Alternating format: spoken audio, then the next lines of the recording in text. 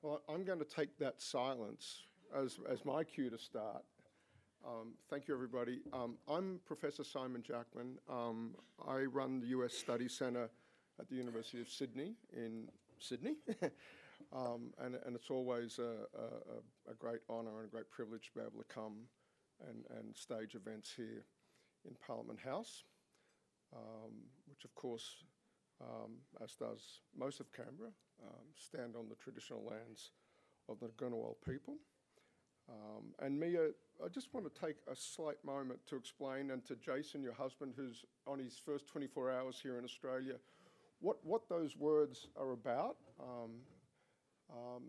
That is what we call an acknowledgement of country. When I left Australia to go to the United States for my postgraduate study, public events didn't start that way in Australia in the late 80s. But when I came back to Australia in 2015 or so, it had become a way that every public event in Australia started.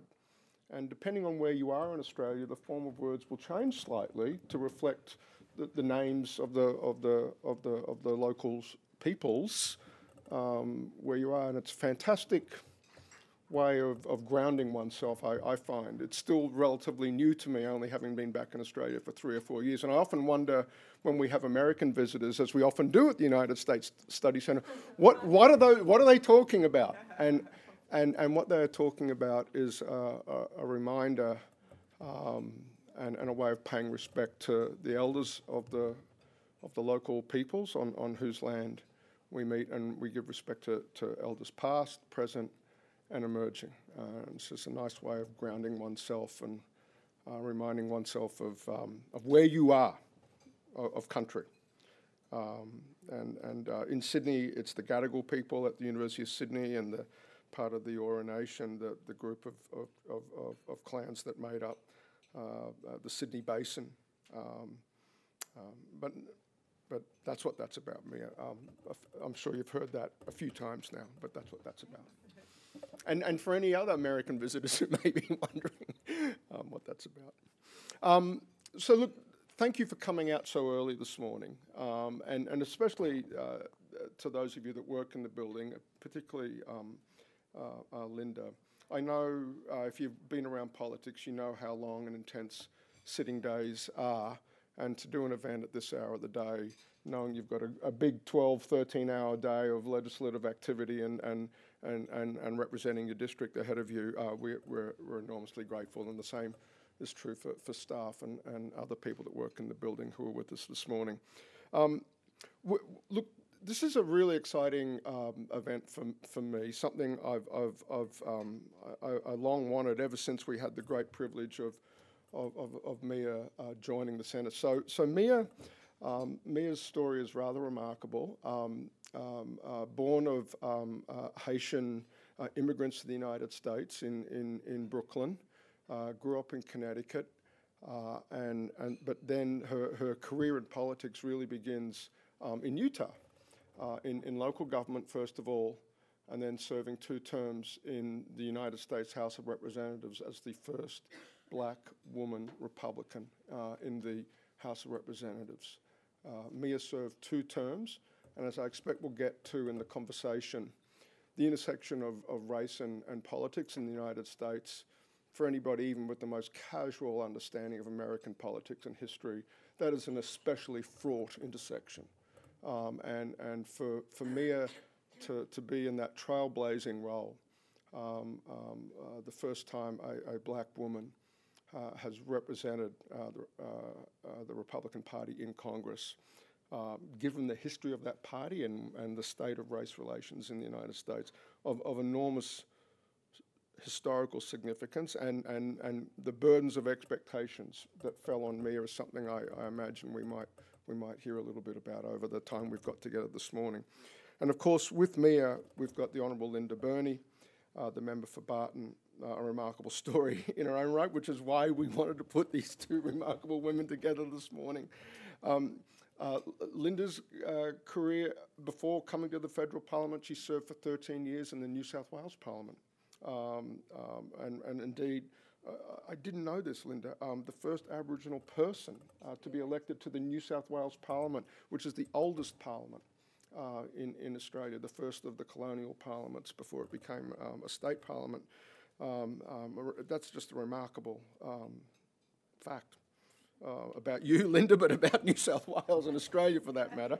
And of course, and more contemporarily, Linda was, of course, the first Aboriginal woman to serve in the House of Representatives from either side of politics, of course. And Linda, of course, with that political career, but before she got into elected office, a long career advancing Indigenous issues going back over 30 years, various roles in the public service. Leading the conversation this morning. Really not at all ill-equipped to follow such distinguished introductions. Is Stephanie Peatling, who is the Deputy Federal Editor of the Sydney Morning Herald and The Age. And Stephanie, graduate from just across the lake at ANU, but has worked here in Parliament House for many years herself, and extremely well placed, I think, to lead what I expect will be a fascinating conversation between these two trailblazing women. Thank you so much for being with us, and please welcome Mia and Linda and Stephanie. In your hands now. Thank you. I can't see the clock from where I'm sitting, so can you just give me like a little when you want to do the Q&As? I think we're just going to have a bit of a led discussion to start off with, and then there'll be an opportunity for people to ask questions towards the end. So feel free to note those down if there's something that we're not covering and you want to ask about later on. There'll be ample opportunity for that. Thanks for joining us both today. I feel extremely ill-equipped. I don't have any firsts next to my name that I can claim for my CV. I thought maybe we could start. I mean, we've heard Simon's given the introduction about listing your achievements and details and so on, but I wondered if you could perhaps start off by saying what motivated both of you to go into politics in the first place. It's such a confrontational and adversarial environment. What led you both to move from careers of public service to the other side of public service, I suppose? Okay. Well, first of all, it would be unfortunate if I didn't mention how grateful I am and how honored I am to be sitting next to Representative Linda Burney. We come from very, very different backgrounds, but the struggles have gotten us to where we are today. I remember when I first met President Barack Obama and Michelle Obama, and she, as he was kind of pushing us through and getting us through, he was very incredibly stoic, and she took a moment to say, Mia, is this the first time we're meeting? And I said, yes, and she said, set the bar high. Just set the bar high. I'm glad you're here. So for someone who, I obviously as a Republican going after the president quite a bit on policy, taking that moment was really important because there are so many people that paved the way, and a difficult upbringing, or I would say more so for my parents, could either make or break you. You could either decide to do something with it and show your children and the world that the world doesn't revolve around you, that you have to use your gifts or talents. And I guess that's how things started for me. This is not something that I said I wanted to do when I grow up. I had other ideas outside of politics, but there was my dad told me on the way to college, he said, I don't want you to be a burden to society. You're going to give back. And every opportunity that I've had where somebody said, look, you've got to do this. We need you to do this. I heard that voice in my head. And really, that's how I got started in politics. It had something to do with a local problem. And they said, Mia, go fix it. And I said, okay. Look, thank you, Mia, and thank you, Stephanie and Simon, and good morning, everyone. Is my microphone on? Yes. Can I just join with Simon in recognising Ngunnawal and Ngambri country? Good morning to Jason. Well, I'm sorry you've been to Sydney Airport 4 times in 24 hours. That sounds awful. And also I'd like to just say thank you everyone for coming so early in the morning, and thank you to my parliamentary colleagues that have made the effort as well. And thank you to my staff for making sure that I'm here. So, Balam Ambul Nanawul Nambri. I am Wiradjuri, and I am from the Murrumbidgee Wiradjuri, which is the southern end of Wiradjuri territory on the Murrumbidgee River. What motivated me? I think Mia and I do share so much. I, though, didn't come from a very big city. I was born in a tiny country town. In fact, it was so small that you could name every single person in every house, which we regularly did. And I grew up under challenging circumstances in many ways. My great aunt and uncle raised me.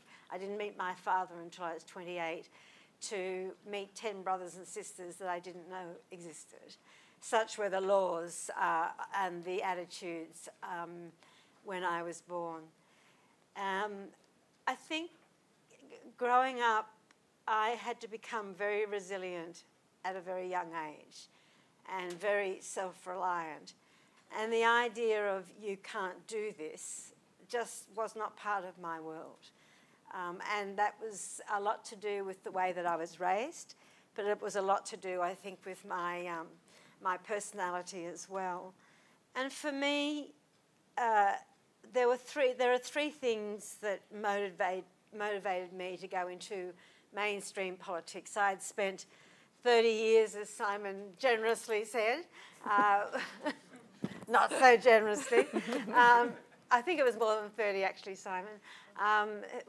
Really in the Aboriginal struggle, in First Nations struggle, and that was political. If you're born black in this country, it's political. And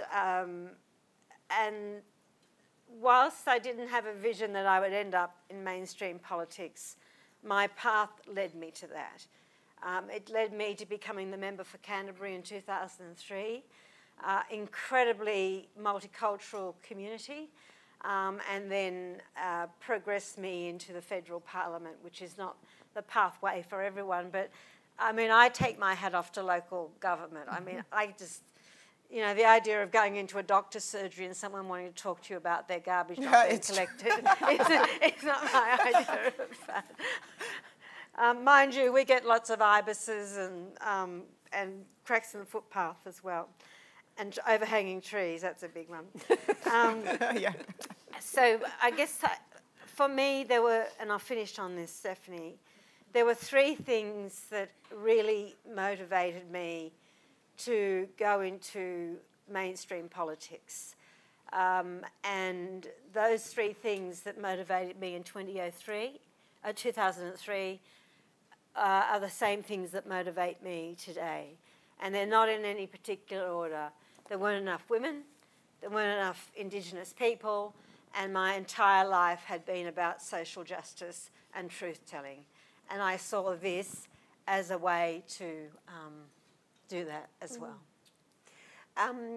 Simon mentioned the burden of expectation that comes with being a first in any kind of representative position, and I'm interested in this because as a reporter, obviously, we love to seize on people who are firsts because it makes them special and unique, as they are. Obviously, when you're going first, you're leading the trail for other people.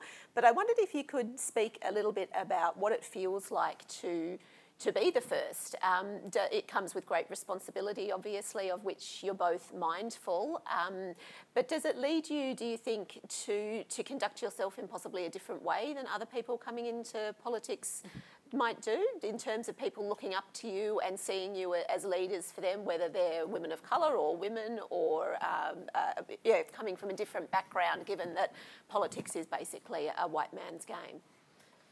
Well, there's so many different ways to answer that question because it's incredibly multifaceted. A lot of people think that being the first is just, oh my gosh, okay, great, you're breaking the glass ceiling, but there is a lot of responsibility being there. And it's also the pathway to get there was incredibly difficult also. I always felt like I had to work twice as hard.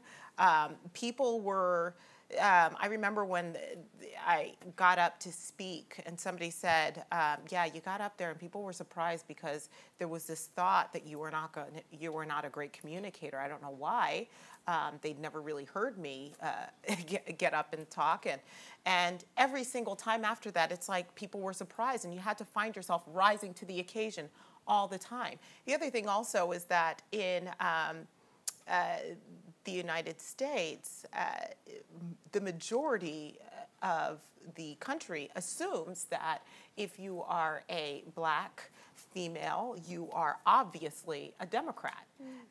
And so with that, for me, it was, I always got the question, well, why? Why would you be these, all of these things, and why aren't you a Democrat? The best way I can answer that question is there was a woman that asked me at the University of Chicago once. She said, I don't understand how you could be a black female Latter-day Saint Republican in living in Utah in today's America. How does that work? And I said, it's because I refuse to fit this mold that society tells me I have to fit into. Imagine if people like Martin Luther King decided to just take that government said he was a second-class citizen. We wouldn't be here today. So what I would say is my policies and my thoughts, and I'm all of these things because I don't want people to think the way I do. I want them to preserve the right to be who they are, to think the way they do, to be able to have a voice.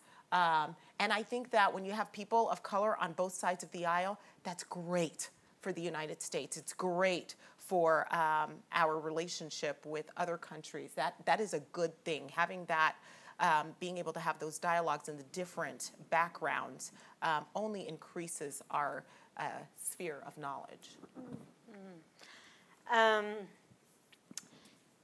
Of course it comes with responsibility. But one of the things that I think is really important, we've got people like Anne Ali here, first Muslim woman in the parliament, spectacular. And gorgeous, by the way. And gorgeous. Don't tell her that. I was raised by, as I said, my great aunt and uncle, who were born in the 1890s. I'm much older than Mia. And they raised me to be frugal, to be respectful, to never put your back to anyone, to never speak over anyone, to be humble, to be full of grace, and to show respect and be kind. And those things, those values, have stayed with me my entire life. And those values are important in political dialogue and exchange. And, you know, Mia and I come from similar backgrounds, very probably quite different politics, but quite similar politics as well. So you shouldn't ever think that just because you're from a particular party that you don't have a lot to share, a lot in common. We've got wonderful independents here as well. So the weight of expectation for me is obviously from the Aboriginal community. But I don't see it as a weight. I see it as a celebration. And, you know, I am very respected. I'm seen as a senior woman moving culturally through. I'll reach eldership at some point within the Aboriginal context. But I deliberately didn't take the Aboriginal Affairs portfolio until just recently. And I did that for the same reasons that Mia's articulated. I was not going to be put into a frame or a box. I was not going to be defined by what was expected of me, that I was the expert on all things Aboriginal, because I'm certainly not. So it's about how you actually conduct yourself. It's about what's made you the person that you are. And I find that within the political sphere, as tough as it is, as hard as it is, if you are respectful, then you get a lot further and a lot more things done than if you're not. I mean, I have to add on to this, because I think that this is the world's problem. These dialogues not happening. The fact that we could be sitting here and just coming in with a mutual respect and an appreciation for our different backgrounds and seeing the similarities in that, I think that that's what the United States certainly is missing. It's getting a lot worse. And I think that there's mutual respect that is missing in politics. I can guarantee you that if we sat down and we spoke about the relationship between Australia and the United States, we would find far more things that we agree on, that we can work on together, and do a lot more than focusing on the things that we disagree on. I was going to raise the issue of the divisiveness of politics later, but you've both raised it now, so we might as well go there immediately. It's something that we all talk about these days. It seems to be such a modern phenomenon, whether it's the fault of Fox News in the United States or Sky News in Australia or Twitter or social media or different types of people coming into politics. We seem to be moving to a point in our history where we're unable to look beyond the things that make us different to the things that make us the same. And this process seems to be being accelerated in the past few years to a point where we're almost unable to look beyond those things that make us different. I was wondering if you could both reflect a little bit on that and maybe look beyond that to some solutions of how we could get past that so we can become a more constructive society, I suppose, both here and America. Elect women. Yeah. It was a free kick, that one.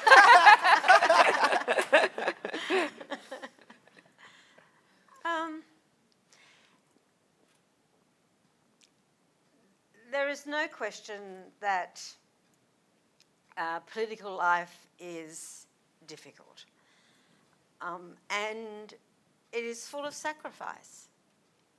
And the people that sacrifice the most are generally your children, if you have them, and your family, because you're away so much and there is so much demand on your time. I'm just astounded at young women here in particular, and men that have young families. Look, I give as good as I get. And I say very genuinely that as a woman in the political arena, you don't emulate anyone, you be yourself. And you allow your own strengths to lead how you conduct yourself. And it's adversarial. That's the nature of the political landscape in Australia. That is just the Westminster system. Yeah. It's adversarial. And if you go into it thinking that it's not going to be, then perhaps you're going into the wrong profession. But what strikes me is that it is whether you're from the Conservative side, whether you're an independent, or whether you're from Labor, you're all there for the same reason. You're there to represent and carry the loves, the hurts, the disappointments, the joys of people that put their trust in you. I don't know about the US, but in Australia, I think it's about 140,000 votes in the electorate of Barton, is that right? Something like that. So it depends on whether you're a city, regional or a city seat. And your job is to represent those people. And every single day, and this is true, I get up and I remind myself that people are relying on you. People are trusting you. People have put their faith in you. And it's a responsibility. And that's the essence of politics. And in terms of the adversarial side of things, I mean, you know, Stephanie, you see the parliament fill up when there's a division, or you see the parliament fill up and carry on when there's question time. But at other times, it's not like that. It's people trying to work through legislation that is going to be beneficial for the lives. I disagree with a lot of what the other side of the House does, but I don't underestimate the power of the people.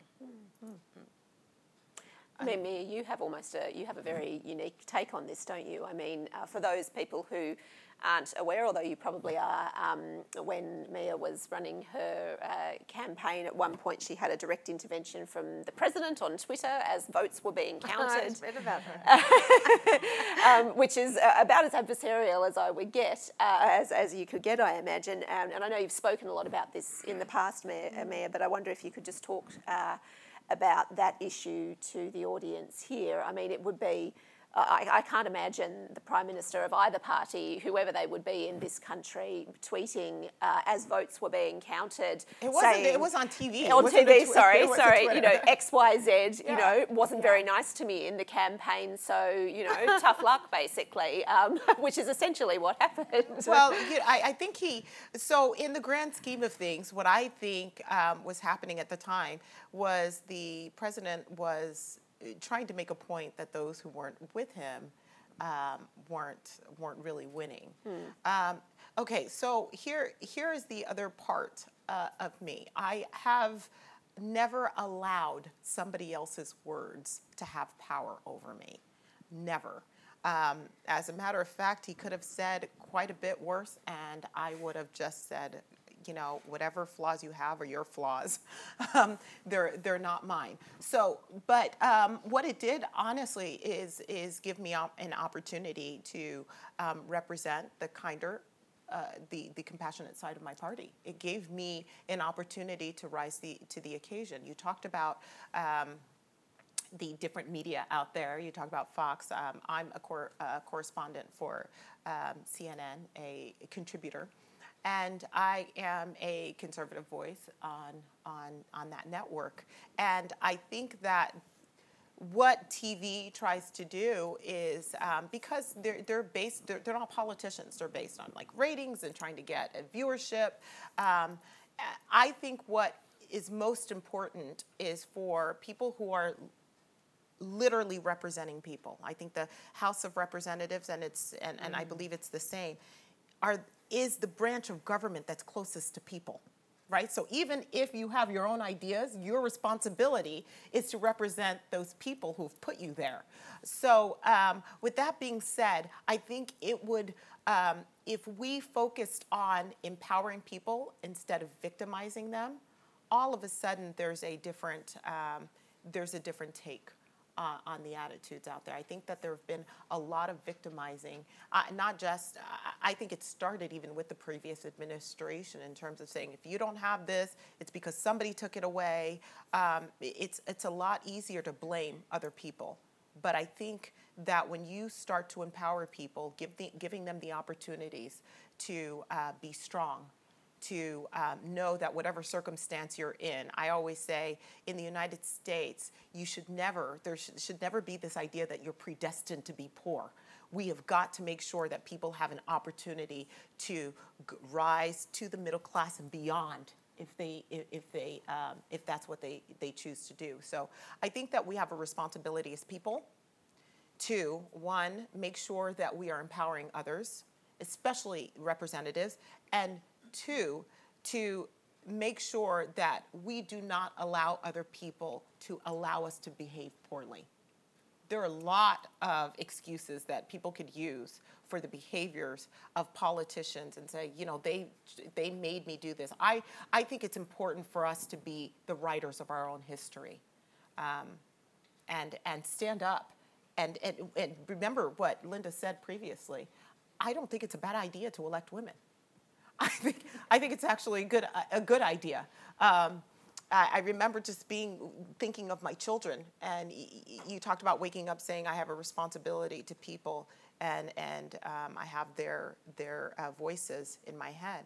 I remember always saying the same thing and saying that I have to make every moment away from my children count. So I was more interested in getting things done than I was with the fighting or the debate. There's been, Mayor, you probably aren't aware of this, but the Labor Party, of which Linda is a member, has taken great steps over the past 20 or 30 years to elect more women to Parliament. There's been a quota system in place for a while in order to lift the level of the numbers of women in federal Parliament. I think it's just hit 50-50, or it's just shy of it. Sorry? 48%, so just close. I'll round it up. And they've just made that milestone at the most recent election. The Conservative side of politics, the Liberal and National Party, have done not as well, shall we say. And there's constantly a debate around ways to get more women into Parliament.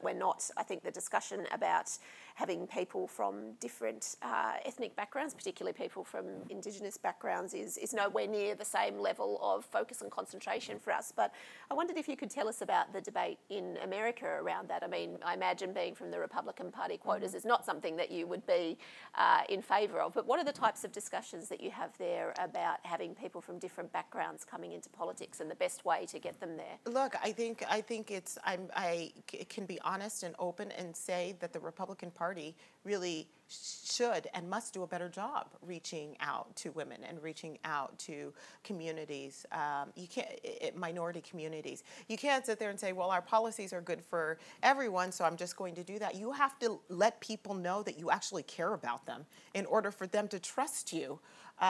You have to get out, and I don't know, I used to say this to my Republican colleagues all the time. How many of you have actually been in government housing? How many have actually gone to and spoken to some families that are really caught in intergenerational poverty? It's one thing to say, the policies, our policies are meant to keep people out of that, and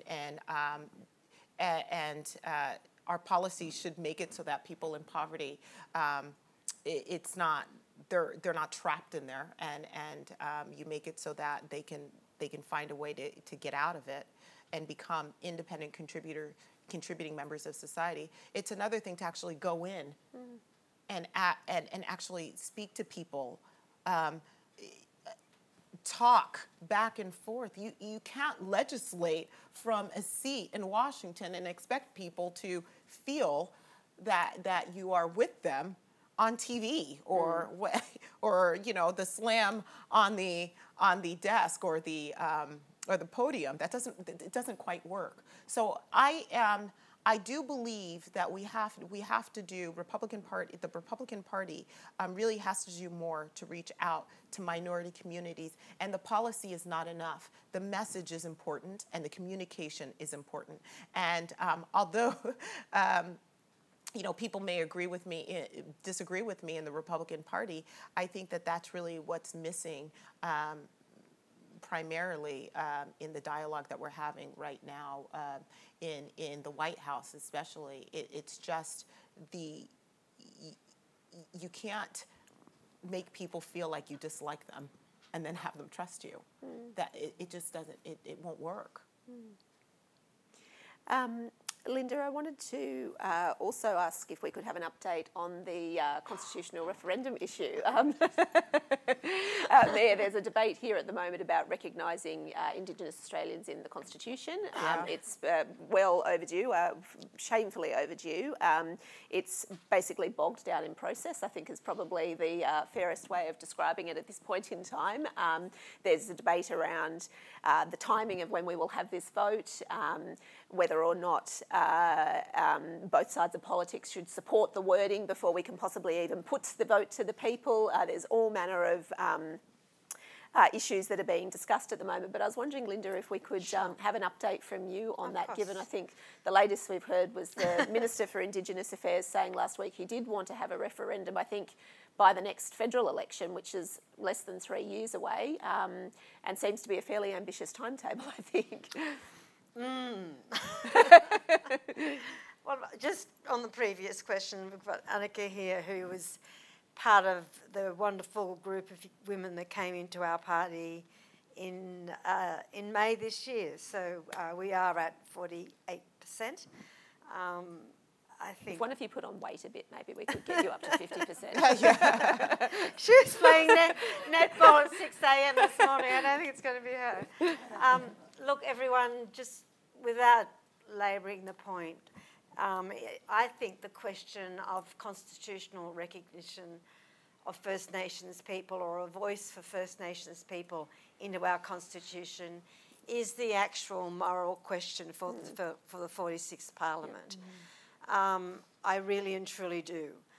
And I wish we had a Prime Minister that thought that as well. So where it's at, it's a really interesting juncture. So the Labor Party, and I'm not being partisan. I'm not being partisan here. In fact, I'm trying to be bipartisan.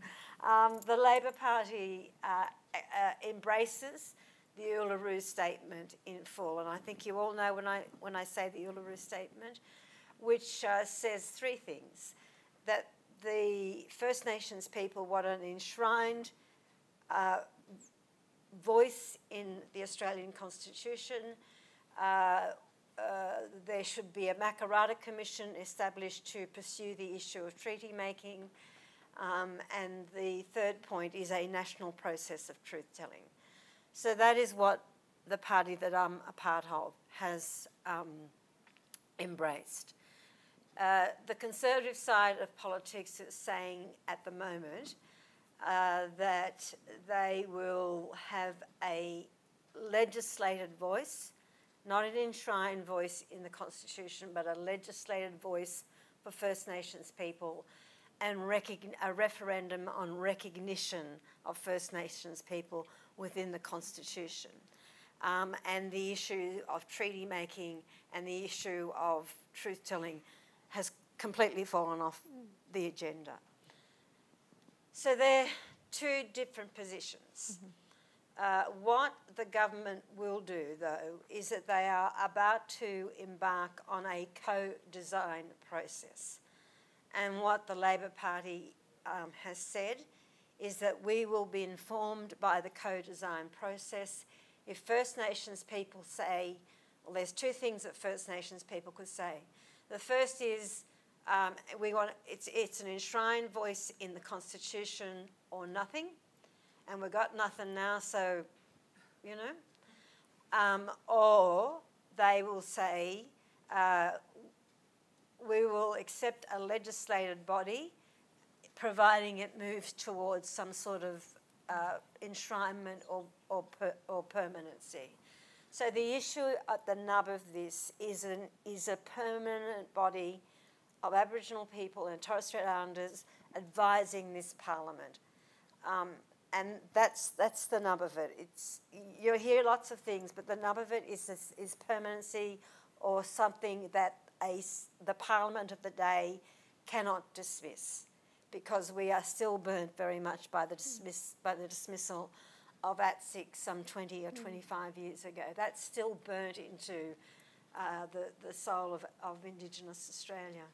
So we are at a juncture of, in my view, if things don't start immediately in terms of the design of a voice or whatever the constitutional issue is that we will lose it for this term of government, and that would be a great shame, not only for Aboriginal Australia, but for the whole country.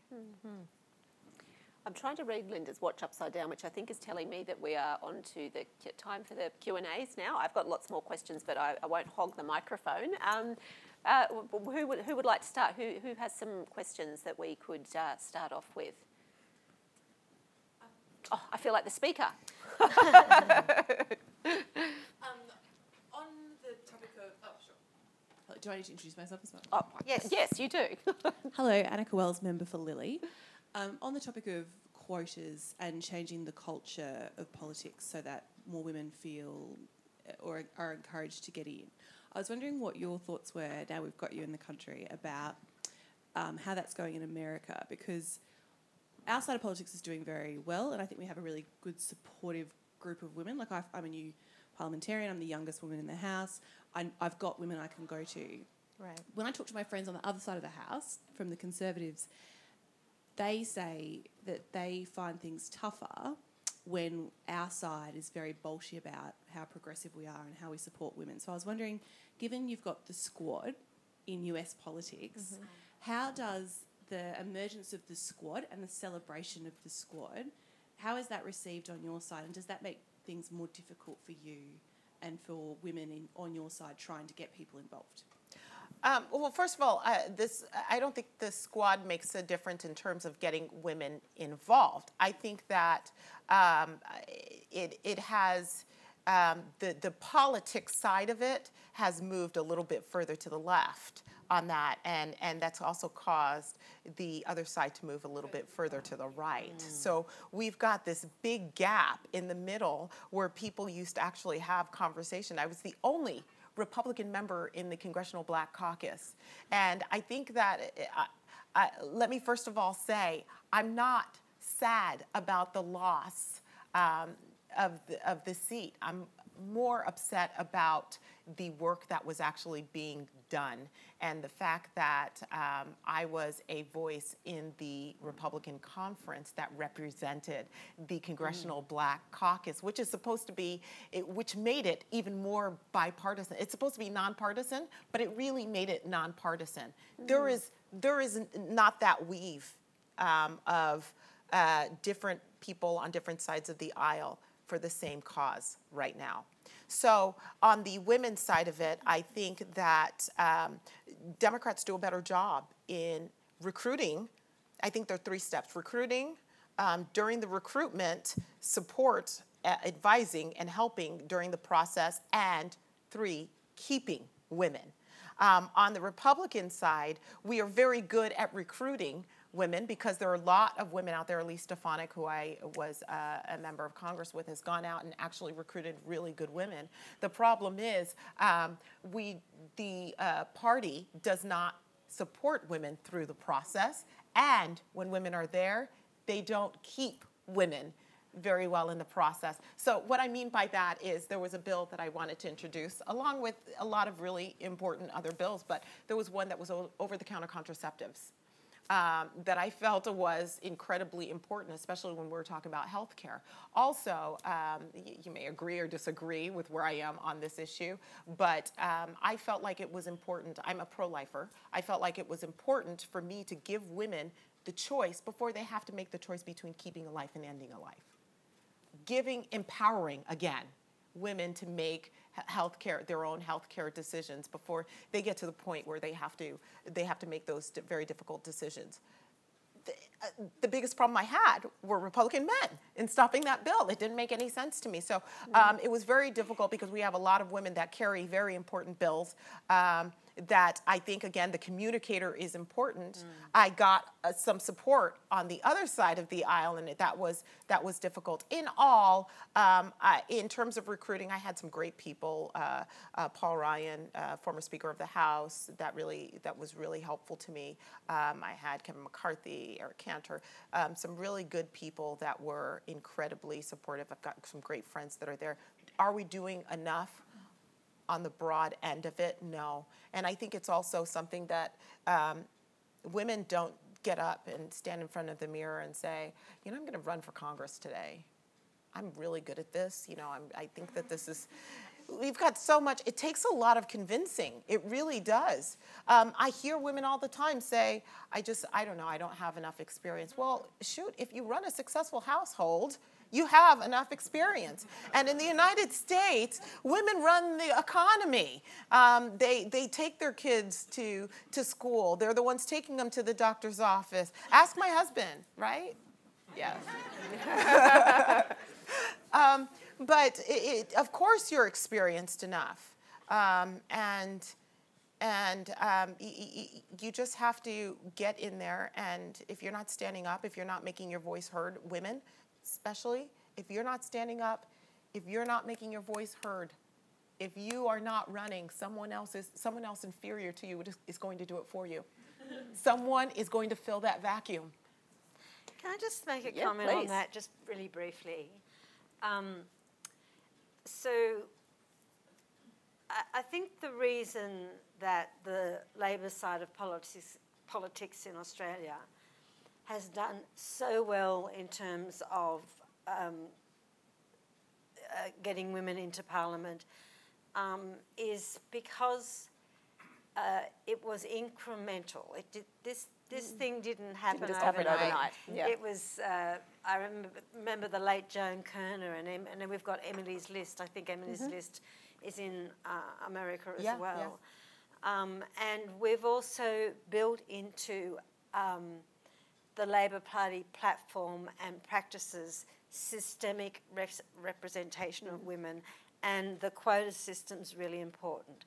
And it's about women standing for pre-selection, identifying women, and when you've got a bulk of women within the caucus, then the issues are, it's just normal, it's natural. And, you know, even down to your local branch levels, there has to be a certain number of women in leadership positions. So it's systemic, it's right through the party and in the party rules, and that does make an enormous difference.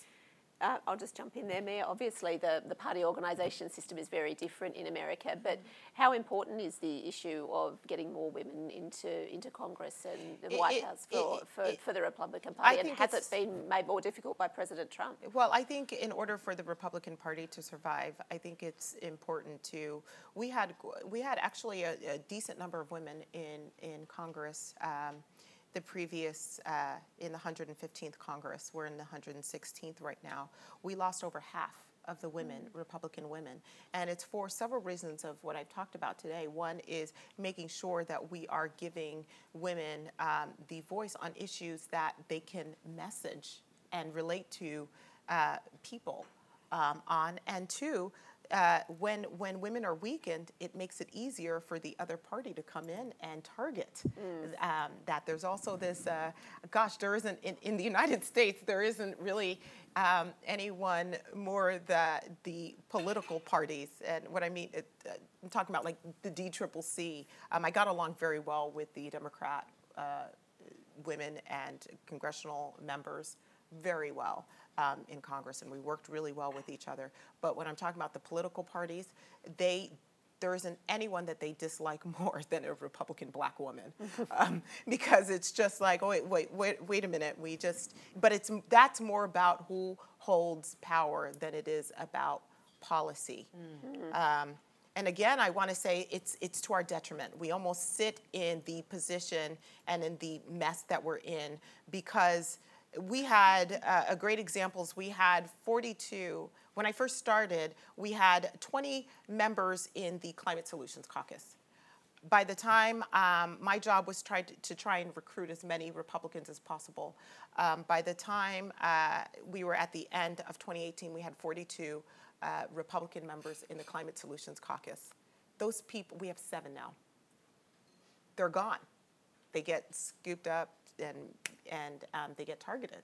So we almost have to look and see what issues are important to us.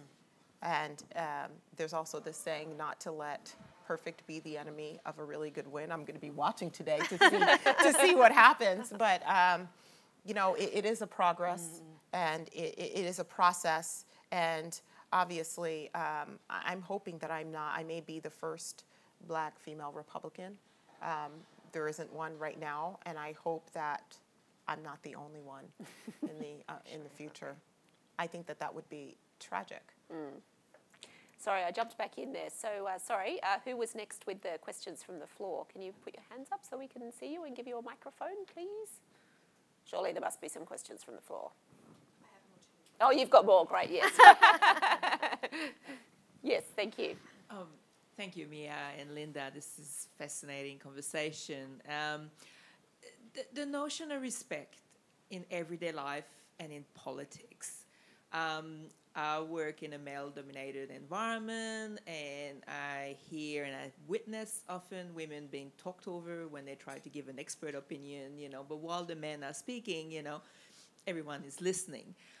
We also know in the Australian Parliament, Sarah Henson-Young, how she's been treated in terms of her sexuality, and so it can get very vicious and very personal. But also what I've observed is often women who have achieved power can also be really mean or not very supportive towards other women. Would you be happy to comment on your own observation? Linda, do you have any observations? Thank you. This is what you're describing does happen. Just because you're a woman in a senior position doesn't mean you support other women. But I do think that that's changing, and you just don't put up with that crap. You just don't. I don't. And I always say I speak to a lot of young women, and that's why I say, be yourself, understand how you were made, and never forget, ever, that you rest on the shoulders of others, and that you now have a responsibility to allow your shoulders, to give your shoulders for others to rest on. That is my way of doing things. I agree with you, that's not everyone's way, but it's how you conduct yourself. You're not going to change necessarily other people, but you, as long as you conduct yourself in the way that's honourable, I think that's what's important. Yeah, I tell my kids, don't look at anybody else's Twitter account. Look at my Twitter account. I mean, but I do think you're right. There are a lot of my problem. I believe in my state, and although we changed that quite a bit, it was a process to change that. We had a hard time with with a lot of the women vote. Women are incredibly traditional for the most part.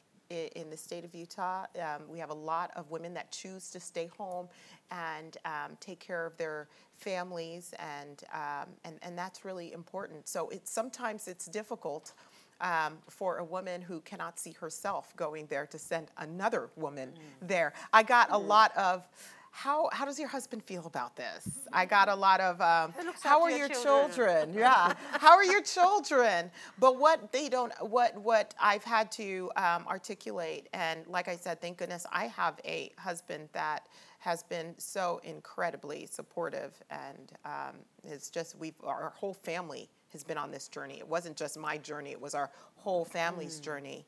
I'm really quite lucky to have such a great support there. I think that makes a difference. And also, one of the things my children have learned is they get to use their gifts and their talents for the betterment of society. And there's no better way to do that than by seeing a parent go out and do it. I mean, you can say whatever you want to children. You can say whatever you want to people that are looking, that are hearing us.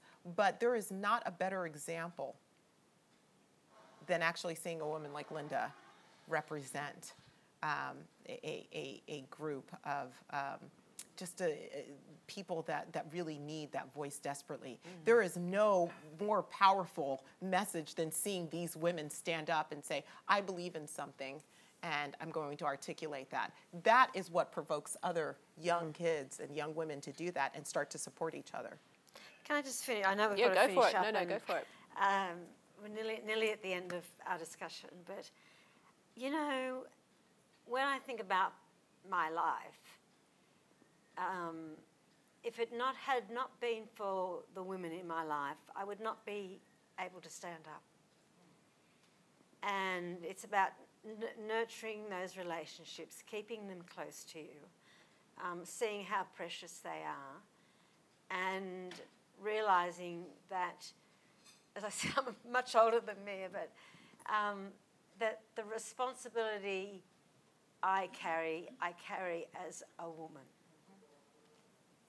And that is a big responsibility. It's an important responsibility, and it's a responsibility to make sure that you support other women.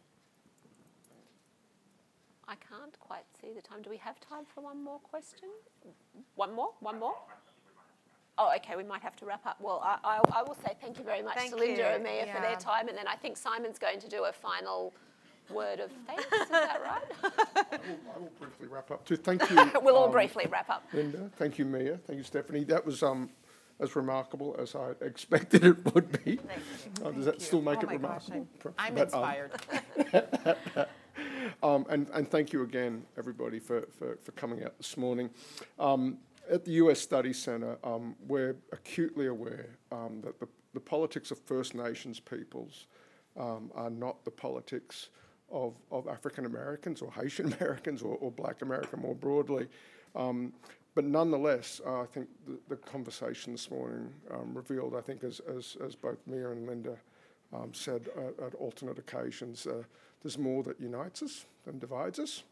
And I think in particular the conversation at the end that really focused on your role, not as bearers of your respective races and ethnicities, but as bearers of women in politics. That particularly resonated for me on that score, and thank you for sharing, and thank you for laning the conversation there, everybody. And thank you to everybody, particularly members of the House. Great to see you here this morning. Thank you for helping us with the event this morning. Thanks, everybody. Enjoy your day. Thank you.